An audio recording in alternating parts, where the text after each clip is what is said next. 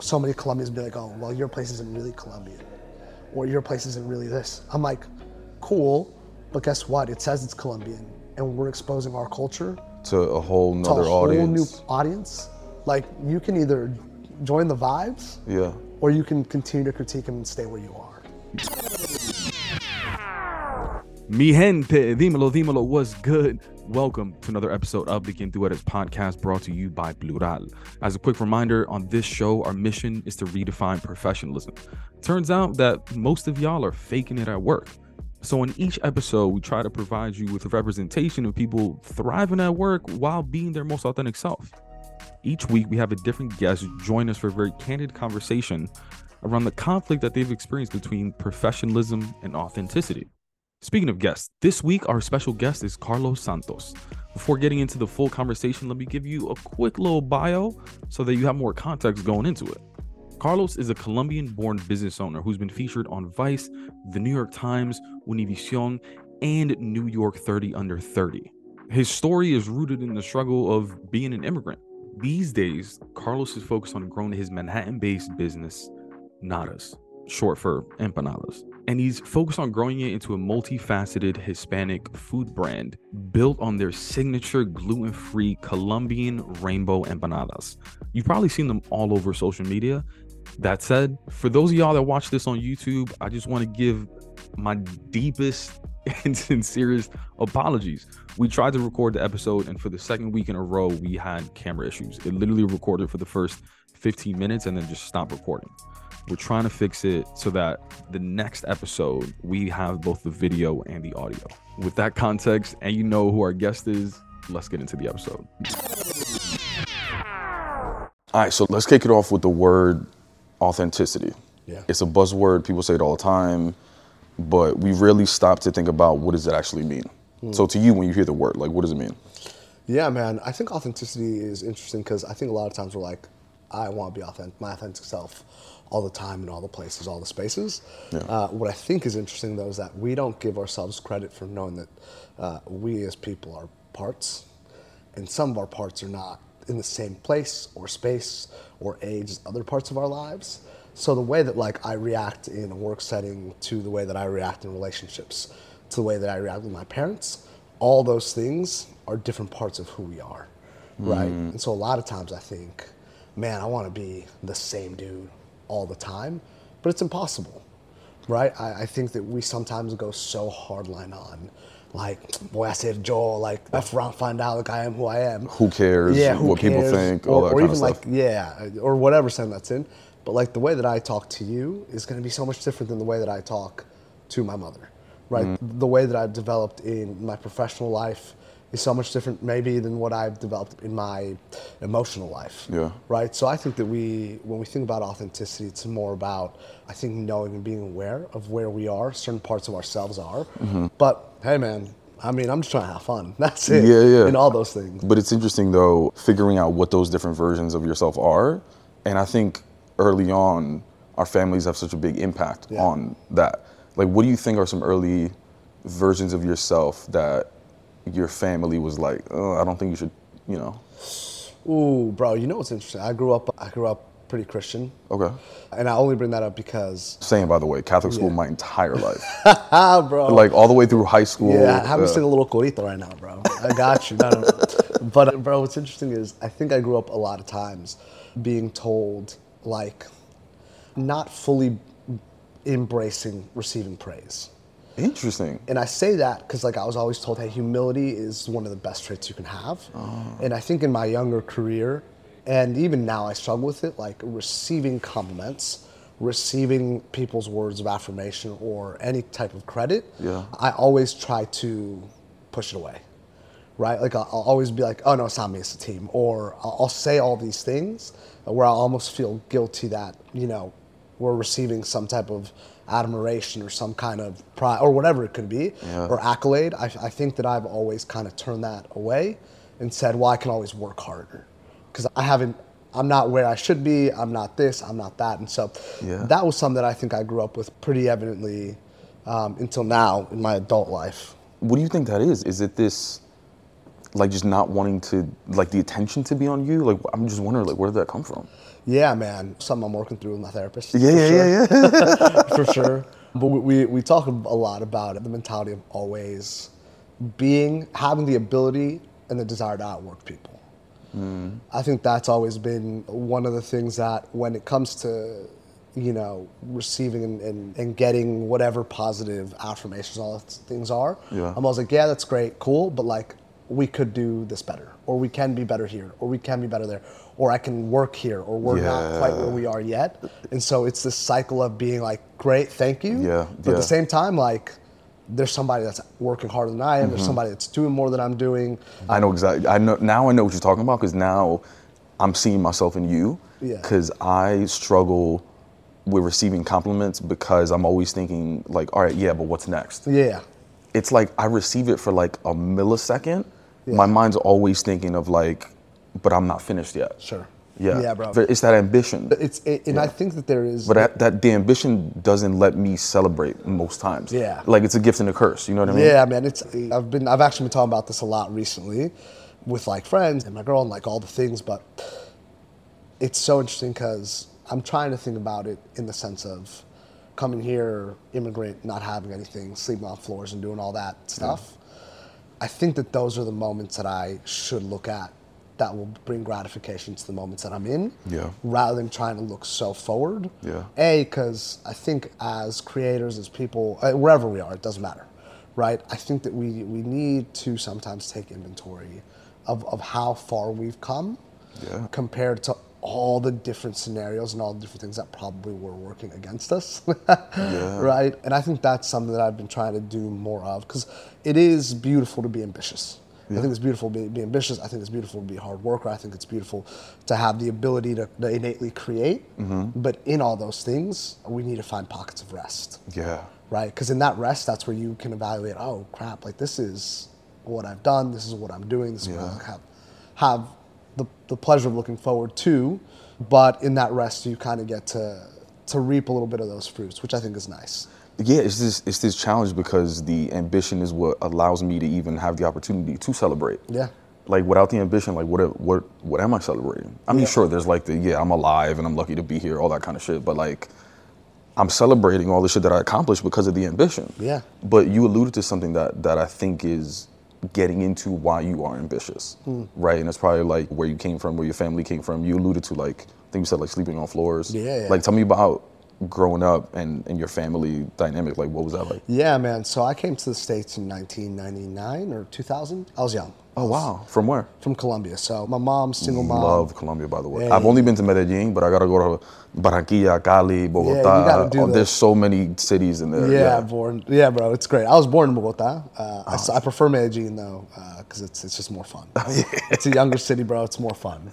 Well, that's the capital, right? Bogota? Bogota's the capital. Yeah. So Bogota, you got some people that are a little stuck up, but it's still a fun place nonetheless. Okay. No, bro.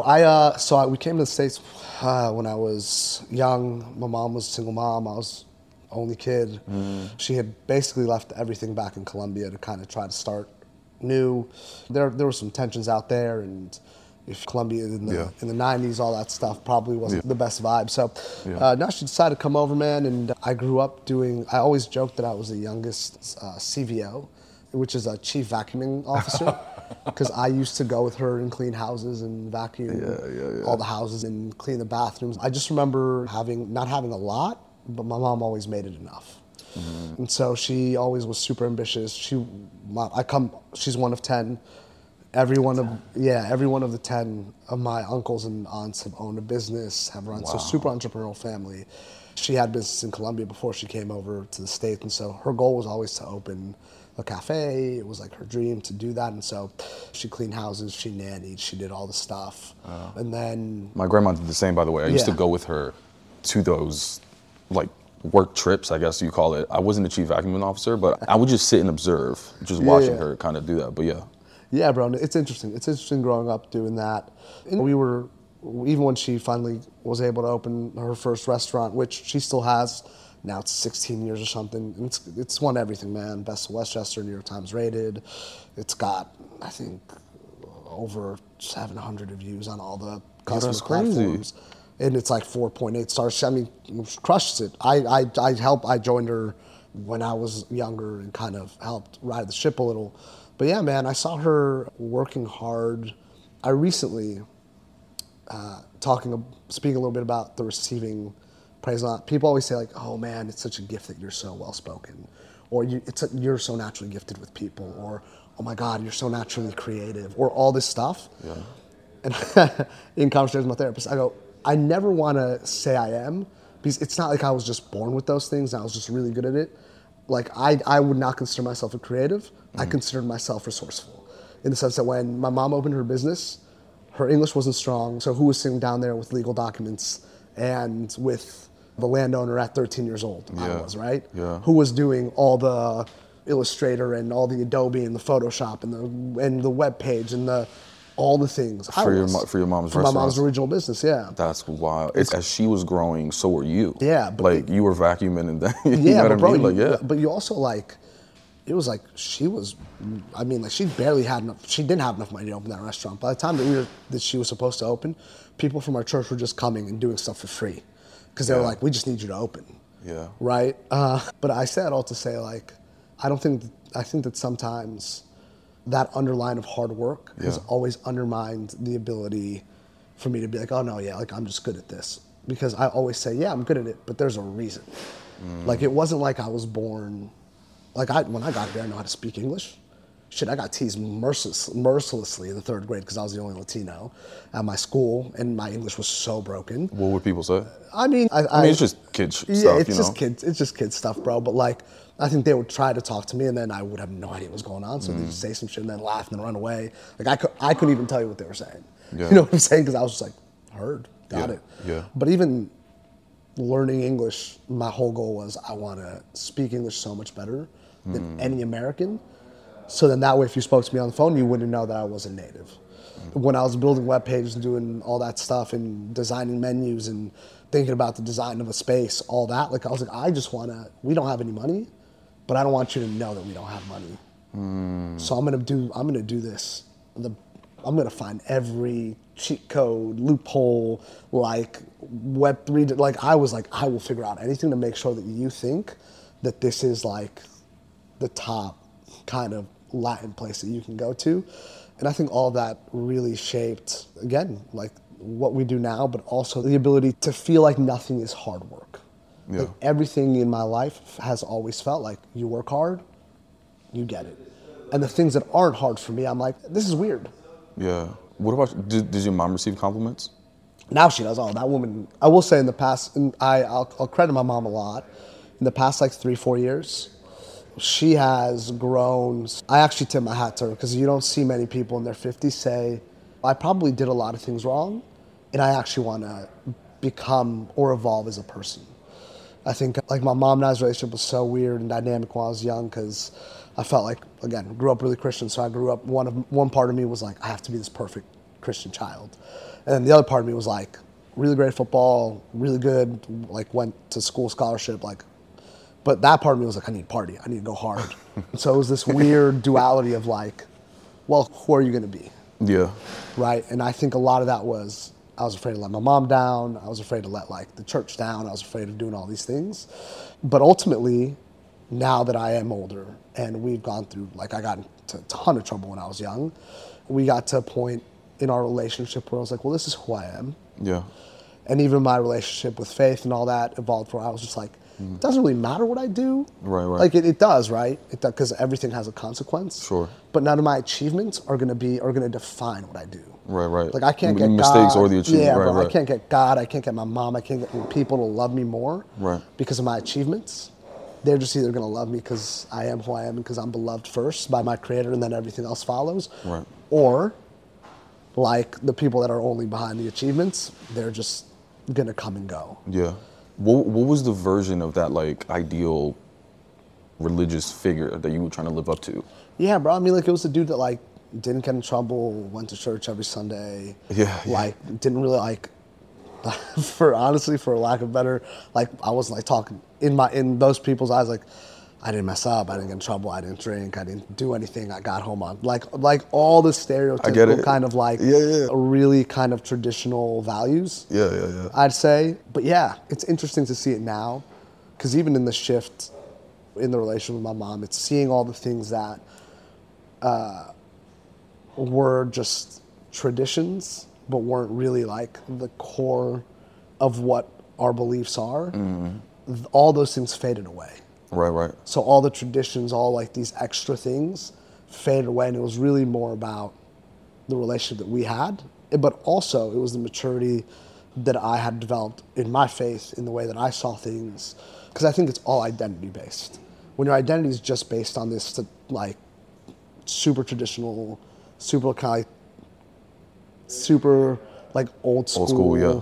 mind of, and I'm not saying there's anything wrong with that, but when it's just based on what you can do and how you can behave, rather than being based on, hey, there's a reason and there's somebody that will love you regardless of what you do. Yeah. It shifts kind of the way that you as a person can act, because it's not achievement based. I get that. And and I'm curious, right? Because like it's a lot of pressure to live up to these standards that society has created for us. You started to rebel at some point. Maybe. I don't know if rebel is the right word, but you started to get in trouble. Like, what would you get in trouble for? Yeah, bro. My relationship with alcohol has been really interesting. Even the first time that I drank, I got dumb. Like, I was gone. Like the first time? First time, bro. A couple Four Locos. And oh, that was like the first time you got Four Locos? Yeah, bro. A couple Four Locos, a couple Michelob. A couple Four Locos? Yeah, bro. Yo, one of those. And think about it. It was like the first time I had ever drank, so I didn't know. I was just putting those things back like soda, bro. So it went from that to, even in college, like you go to college, you think you have all this freedom. Yeah. And then you just kind of want to keep up, at least in my mind, I just wanted to keep up with everybody else. Sure. So it was, a lot of things were really happened or were the main cause or the main like catalyst was alcohol. And then I just do dumb stuff, right? So that got me in trouble in college quite a bit. And then even as like when I turned 21, yeah, still same thing. Just going out, drinking, fights, this, that, blacking out. Bro. Yeah, no, bro, those are, yeah, no, I would not recommend. And the old ones. The new ones, I don't know whether they're that hard or not, but the ones when we were young, bro, the those original issues ones were like freaking jet fuel and alcohol mixed together, bro. I mean, I get how it will lead to doing dumb shit. Yeah. But in that time, right, like you're figuring yourself out, you're trying new things, right? You have so much freedom, right? Yeah. And like college is that, and then college is also trying to figure out what you want to do career-wise too. Yeah. I'm wondering, like, at that point, what were you thinking about, like what I wanted to do? Yeah, bro. It was this interesting little like dynamic in between, like at that point I was studying political science and theology. Interesting. So that's not what I would have guessed. Yeah, no. That's what I went into school to study. I went in because I wanted to either be a pastor. Really? Yeah, bro. Or I wanted to be, I don't know what I just really liked politics, and I love talking about politics. I love just the dynamic of people and the structures and how certain things work, and like we could talk for hours about anything from development to relocation to the way that I love politics. But that's what I went to school for. But I was also on a football scholarship, so like I was there to play ball. So it was interesting. I don't think I was not a big believer in school. I thought school was a really poor investment, but since I wasn't paying for it, I didn't really care. Why did you think it was a bad investment? I just looked at it as there's nothing I'm going to learn here. I know this now, and I actually stick by this comment pretty strongly now that I do what I do. I'll say it from now. There's nothing that I learned in college, and maybe I wasn't as about the studious part of it. There's nothing I learned in college now that has really helped me in what I do. As being a business owner, I talk to guys that go to MBAs, all that. It's interesting because I'm like, what you guys learn is the technique, right? Like a baseball player can learn every ability to try to swing a ball, but until throws a 96 seam ball right down the middle, you're going to figure out whether you can hit it or not. Facts. Right? And that's what I think sometimes college compared to practical things were. And keep in mind, like at that point, I had been helping my mom run a business and doing all those things before I went to college anyway. Right. And I wasn't sure what I wanted to do. I knew that at that moment I didn't want to do hospitality. I didn't want to do anything food because like I saw how my mom was doing it. I saw her struggle at times because it wasn't successful early on. It wasn't successful until like the last 6, 7 years. But so I knew I didn't want to do anything like that. I did political science. I did theology. And then I transferred schools, got into finance. And that's what I ended up. How did you? Money, man. Yeah, but why? Like, at what point were you just like, I'm going into finance? Money and the classes that were available. So I went from one school that like. So at one point you looked theology. at like political science and theology, and you were like, what am I gonna get after school? Yeah. And you just did the math, and you were like, this isn't the lifestyle that I want. Yeah, And this you were is just the lifestyle that I want. I heard some guy once say, if you want to make money, you have to work with money. And I was like, oh, that makes sense. And I said the same thing, by the way. Like, the only reason I went into school and studied economics was because I wanted to go into finance. Why? Because that's what I thought was the only way to make money. Yeah. So I did the same thing. So it was interesting, but. And we also see our family struggle in certain ways, and we're just like, I don't want to live that life. Bro. I want to live in the fancy buildings and all this, whatever it is. It was very much that. It was very much seeing my mom's struggles and seeing some of that stuff. Yeah. Where I was like, I'm good. I don't want to worry about this. Like, I don't want to worry about, bro, I don't know, this was, 13, 12, 13. Yeah. There was a huge snowstorm in New York. Okay. Where there was a huge snowstorm. And I remember that it shut down, like, the town that we are in, like, shut it down for, like, a couple days. And I remember going with my mom to the restaurant while it was shut down. Power was out, everything. And I remember her literally getting on her knees and crying, bro, and just begging God to get her through that time. Wow. And I remember that being that, and one time my mom was cleaning a house, and it was a very similar moment where I walked in, and I don't think she realized that I was there. Like, she was literally on her hands and knees just praying that I would have a better future. Wow. And those two moments were so defining for me because I was like, I don't at all want to do what she's doing. Yeah.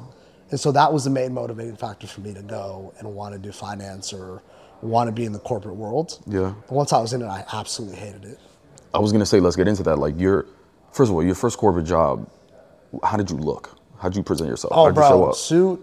Man, I actually used to love dressing. There's nothing wrong with that. I used to love, bro, getting into suits. I don't anymore. But some people feel, it's just like, people wear suits and they feel powerful. That's a good feeling. Yeah, bro. Not everyone feels like that, though. Yeah, suit and tie. Yeah. Going to the office.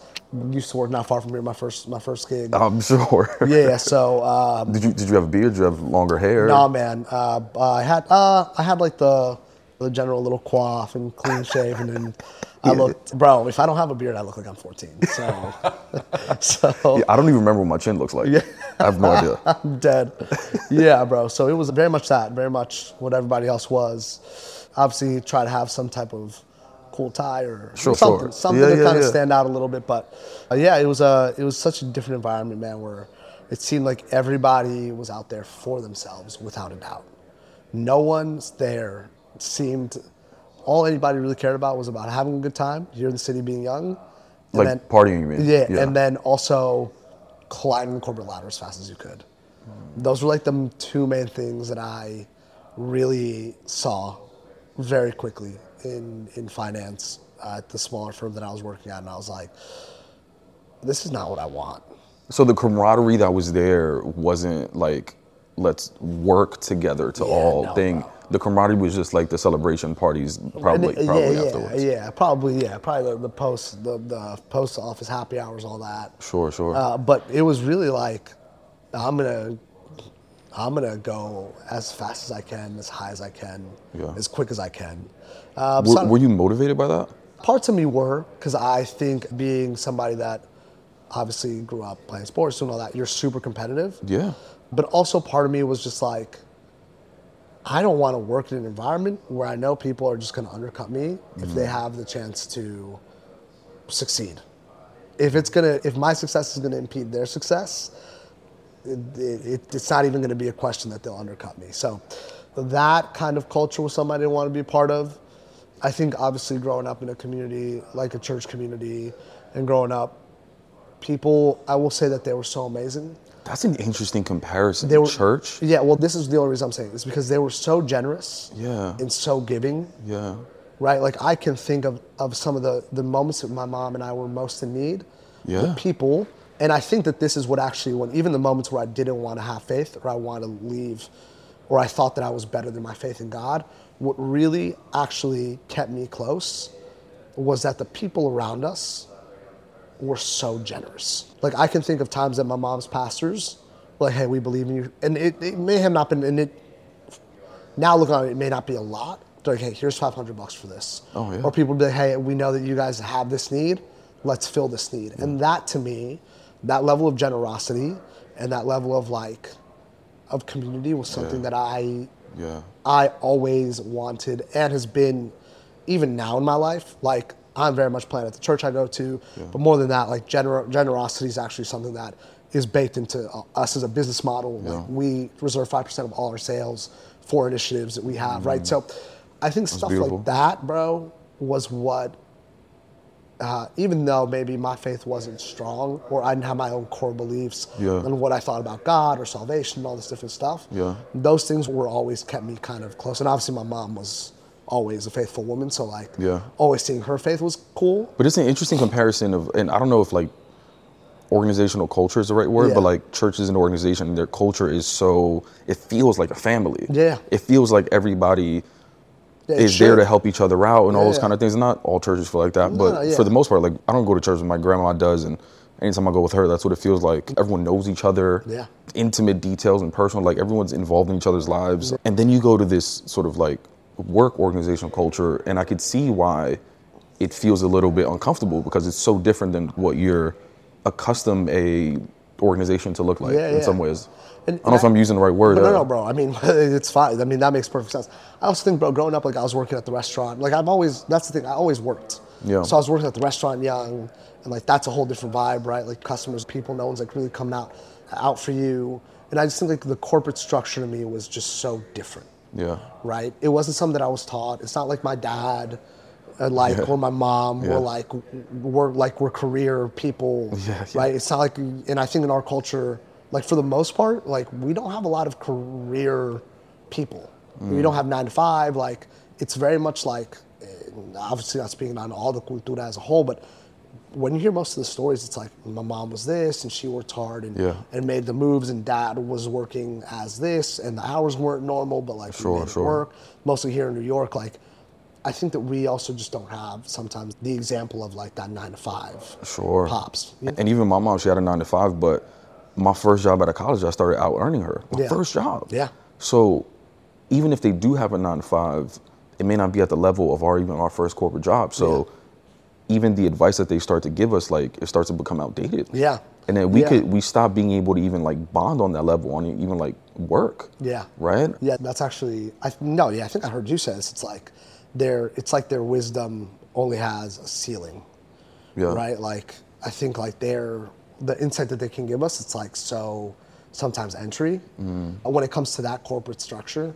Yeah, when it comes to career, sure, they've lived a whole life. Yeah, man. They can talk about love and life and a whole bunch of other stuff. I'll take their advice on, but I thought that was interesting because I tell my mom some scenarios, and I think that the one thing that we fall into also a lot of times as immigrants or as this, it's like, oh well, like suck it up because this is like this is why I came here. Yeah. So you could be here, and so like now that you have the corporate job, like do what you're supposed to do. Yeah.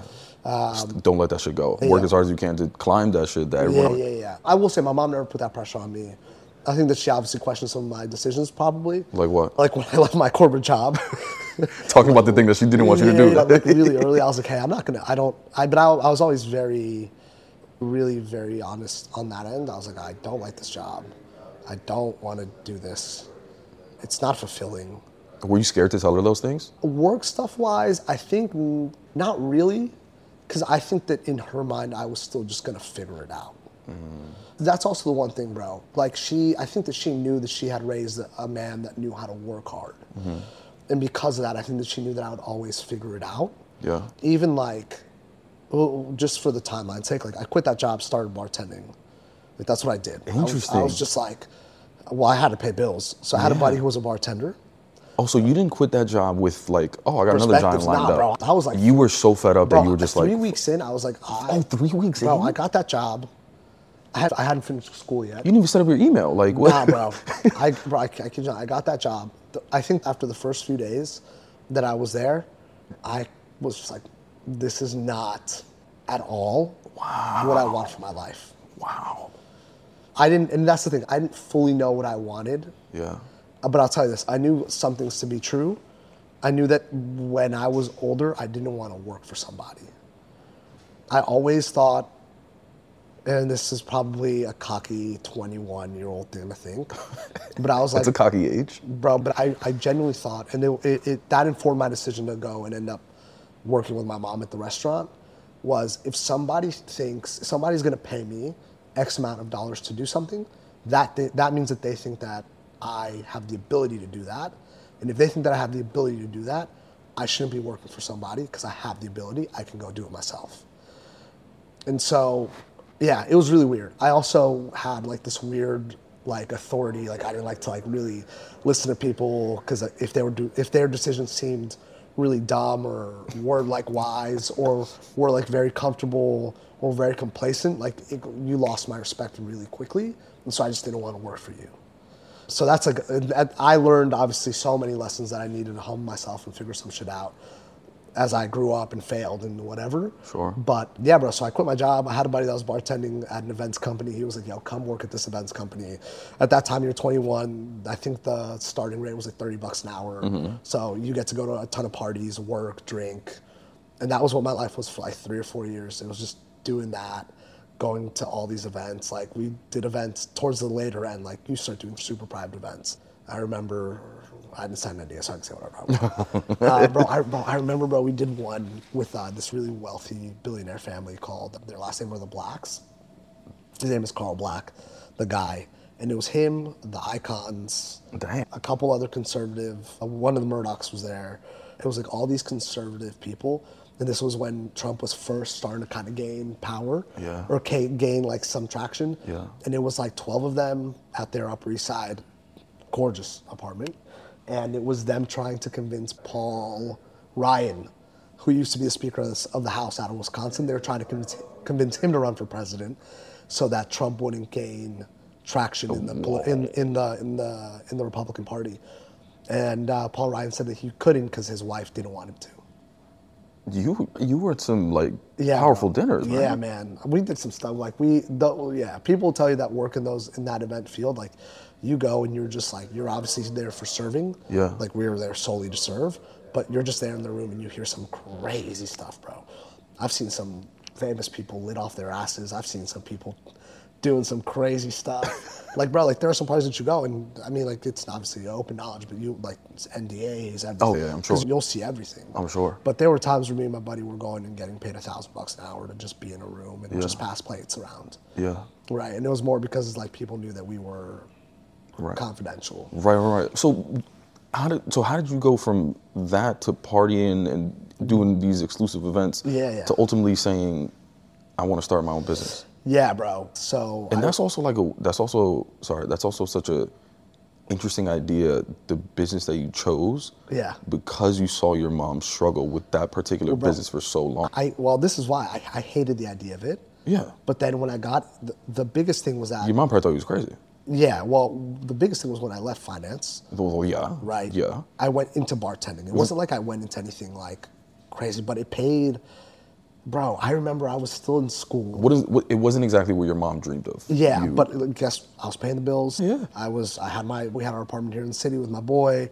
Like I was taking her out to dinner all the time, doing the things. Right. Like I was out earning her, and she had a restaurant. Right. That wasn't, again, it had all the potential, just wasn't doing well, I think. But sorry, I said all to say I started doing these high-end events, doing that, and I learned what high-end service looks like.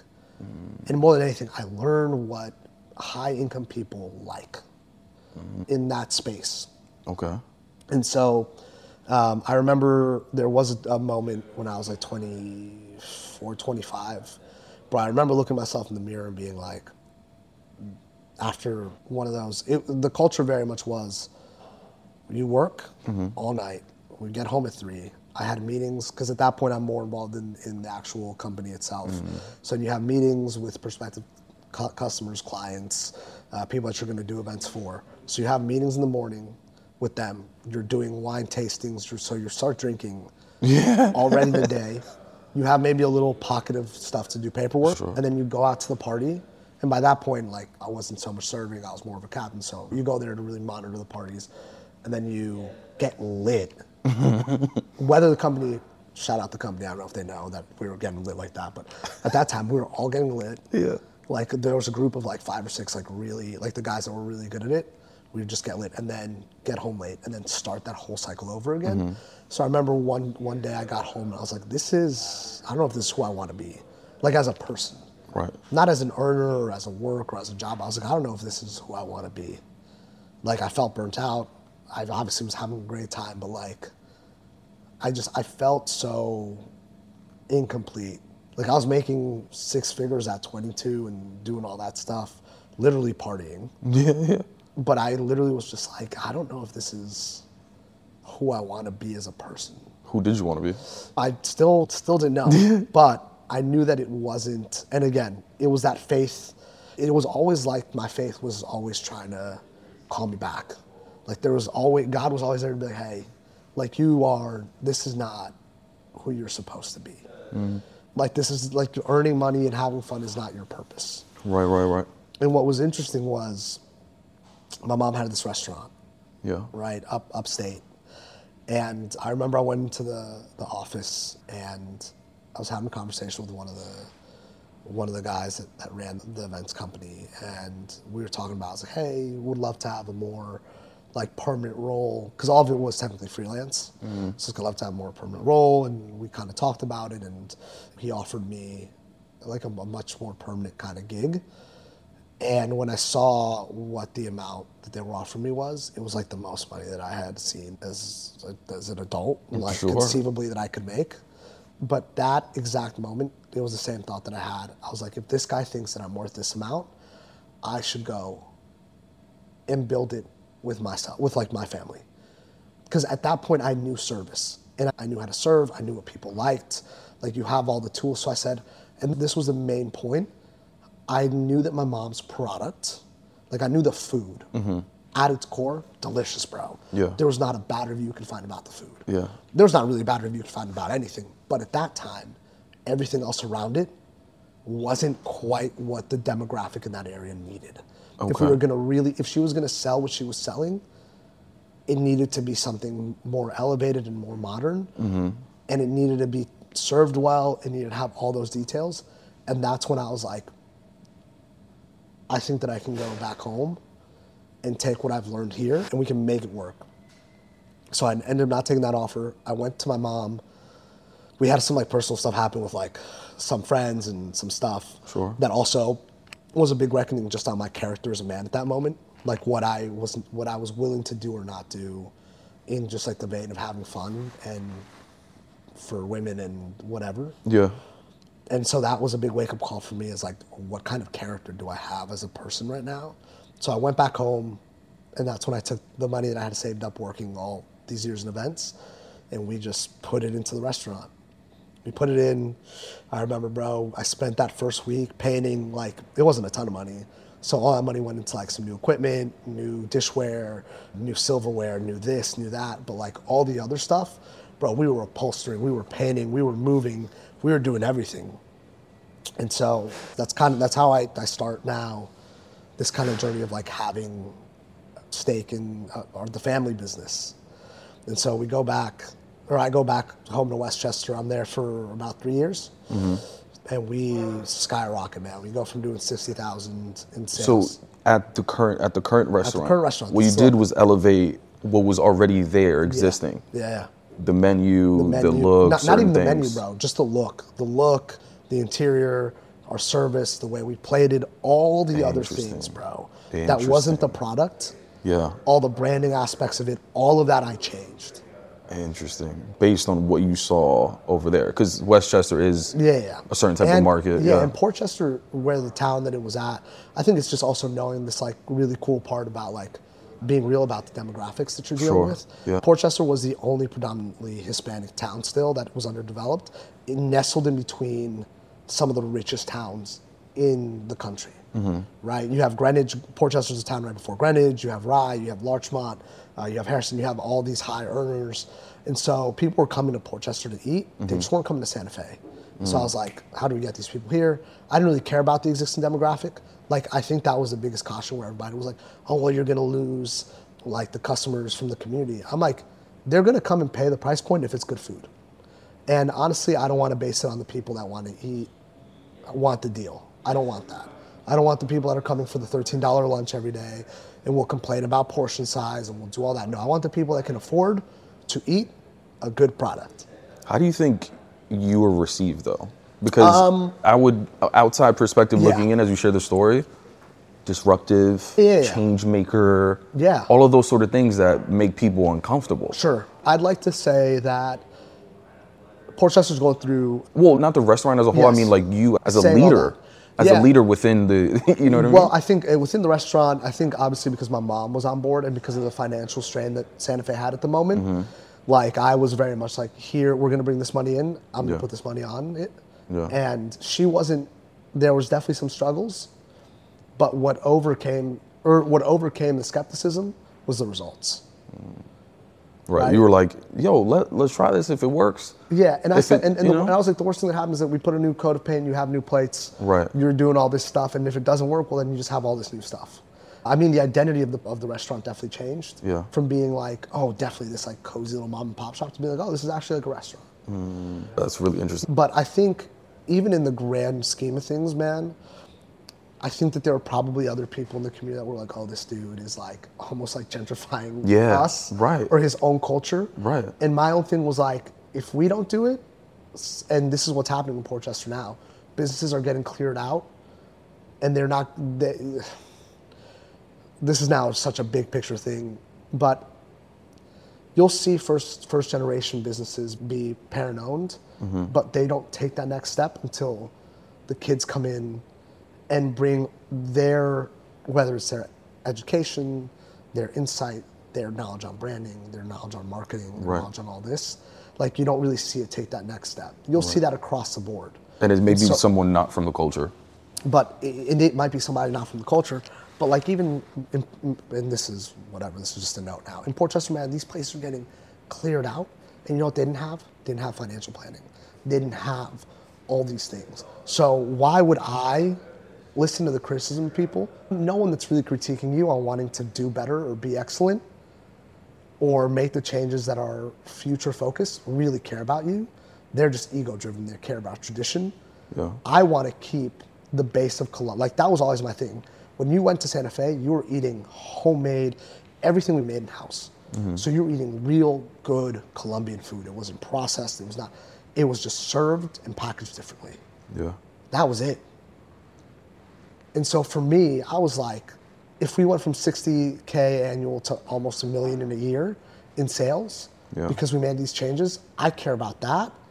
And letting people know that, hey, you're stepping into a place that's owned by a mom and son who are immigrants, that we hire immigrants, that we're teaching these people English, that we're helping people out with financial literacy, that we want their kids to aspire to go to college, that we want all of these things. For me, it was more about changing the culture of all this poverty mindset that sometimes we operate in, or just I think the biggest generation between a first generation immigrant and somebody like myself, who, I mean, I am first generation, but I grew up here, is that we don't just think about survival, we think about flourishing. Like my mom wanted to survive. Like her prayers on the floors of cleaning houses was, I want to survive long enough for my kid to have these opportunities. Her prayer when she was praying at Santa Fe, where every time that we thought we were going to close, was not flourish. It was help me survive these times long enough so that this kid can have these opportunities. And I think that is kind of the biggest difference. And that I think is also the biggest mindset change that she's had in her later life that make us compatible as working people, is that now it's not about, I mean, sometimes it is it's about survival. Like Nada's is only a year and a half old, and there are moments where I look at the books and I'm like, we need to survive this quarter, right? Whether sales are amazing or whether or not, I'm like, if we're gonna make it to the next step and we self-funded, like we need to survive some of these things. So I think that ability to have that survival and that work ethic paired with all the other extra things, that's what's made us kind of be able to change. But even Santa Fe, like, yeah. Bro, within a year, we were reviewed by the New York Times. We took over the space next door of ours. We expanded. Yeah. Like, we grew that. And then the opposite of that would have just been what some people want is just like, stay the same, man. Yeah, stay the same. Keep doing the same things. Like, yeah. And I think that's one of my bigger things with, like, and getting to meet and encounter so many cool new, like, creators, like immigrant creators, people of color that are creators, people that come from places of suffering, people that come from places of sacrifice, people that come from places of survival, to see what they're creating now that's so innately rooted in our culture, but is really exposing in a way that's so excellent, and not in the, hey, I'm just doing this in the most survival way. But it's like, hey, this is something that we want to really show and exhibit in communities and to people that don't know us and don't know the vibrancy and don't know the beauty and don't know the flavors and don't know all this stuff. I'm more of like, that is what we should do, than listen to the people that are going to criticize, oh, this isn't the culture. Esto no es lo tradicional. Eso no es lo que se hace. I'm like, maybe it's not lo que se hace, pero es lo que se va a hacer. Because we owe it to ourselves to, like, my biggest thing was, I want to be an inspiration to, like, the kid that grew up with a single mom. And, like, thinks, like, this is my life. But it's like, it's not. It's not. They work too hard for it to be, esto es lo que se hace. People have worked too hard. The generations before us, our parents, we can say whatever we want about their abilities or whatnot, or their capabilities or their emotional, but, like, they worked too hard and they gave up too much for me to be like, voy a seguir haciendo lo mismo. Right. Mi gente, that wraps up this week's episode of the Get Into It podcast. If you enjoyed what you heard, please do us a favor, wherever you're listening to this, whether it's on Spotify, Apple Podcasts, YouTube, etc., please be sure to leave us a rating and review. It's just going to help ensure that these stories and experiences get heard by as many people as possible, because that's the only way that we're going to redefine professionalism. Thank you, and see you next time.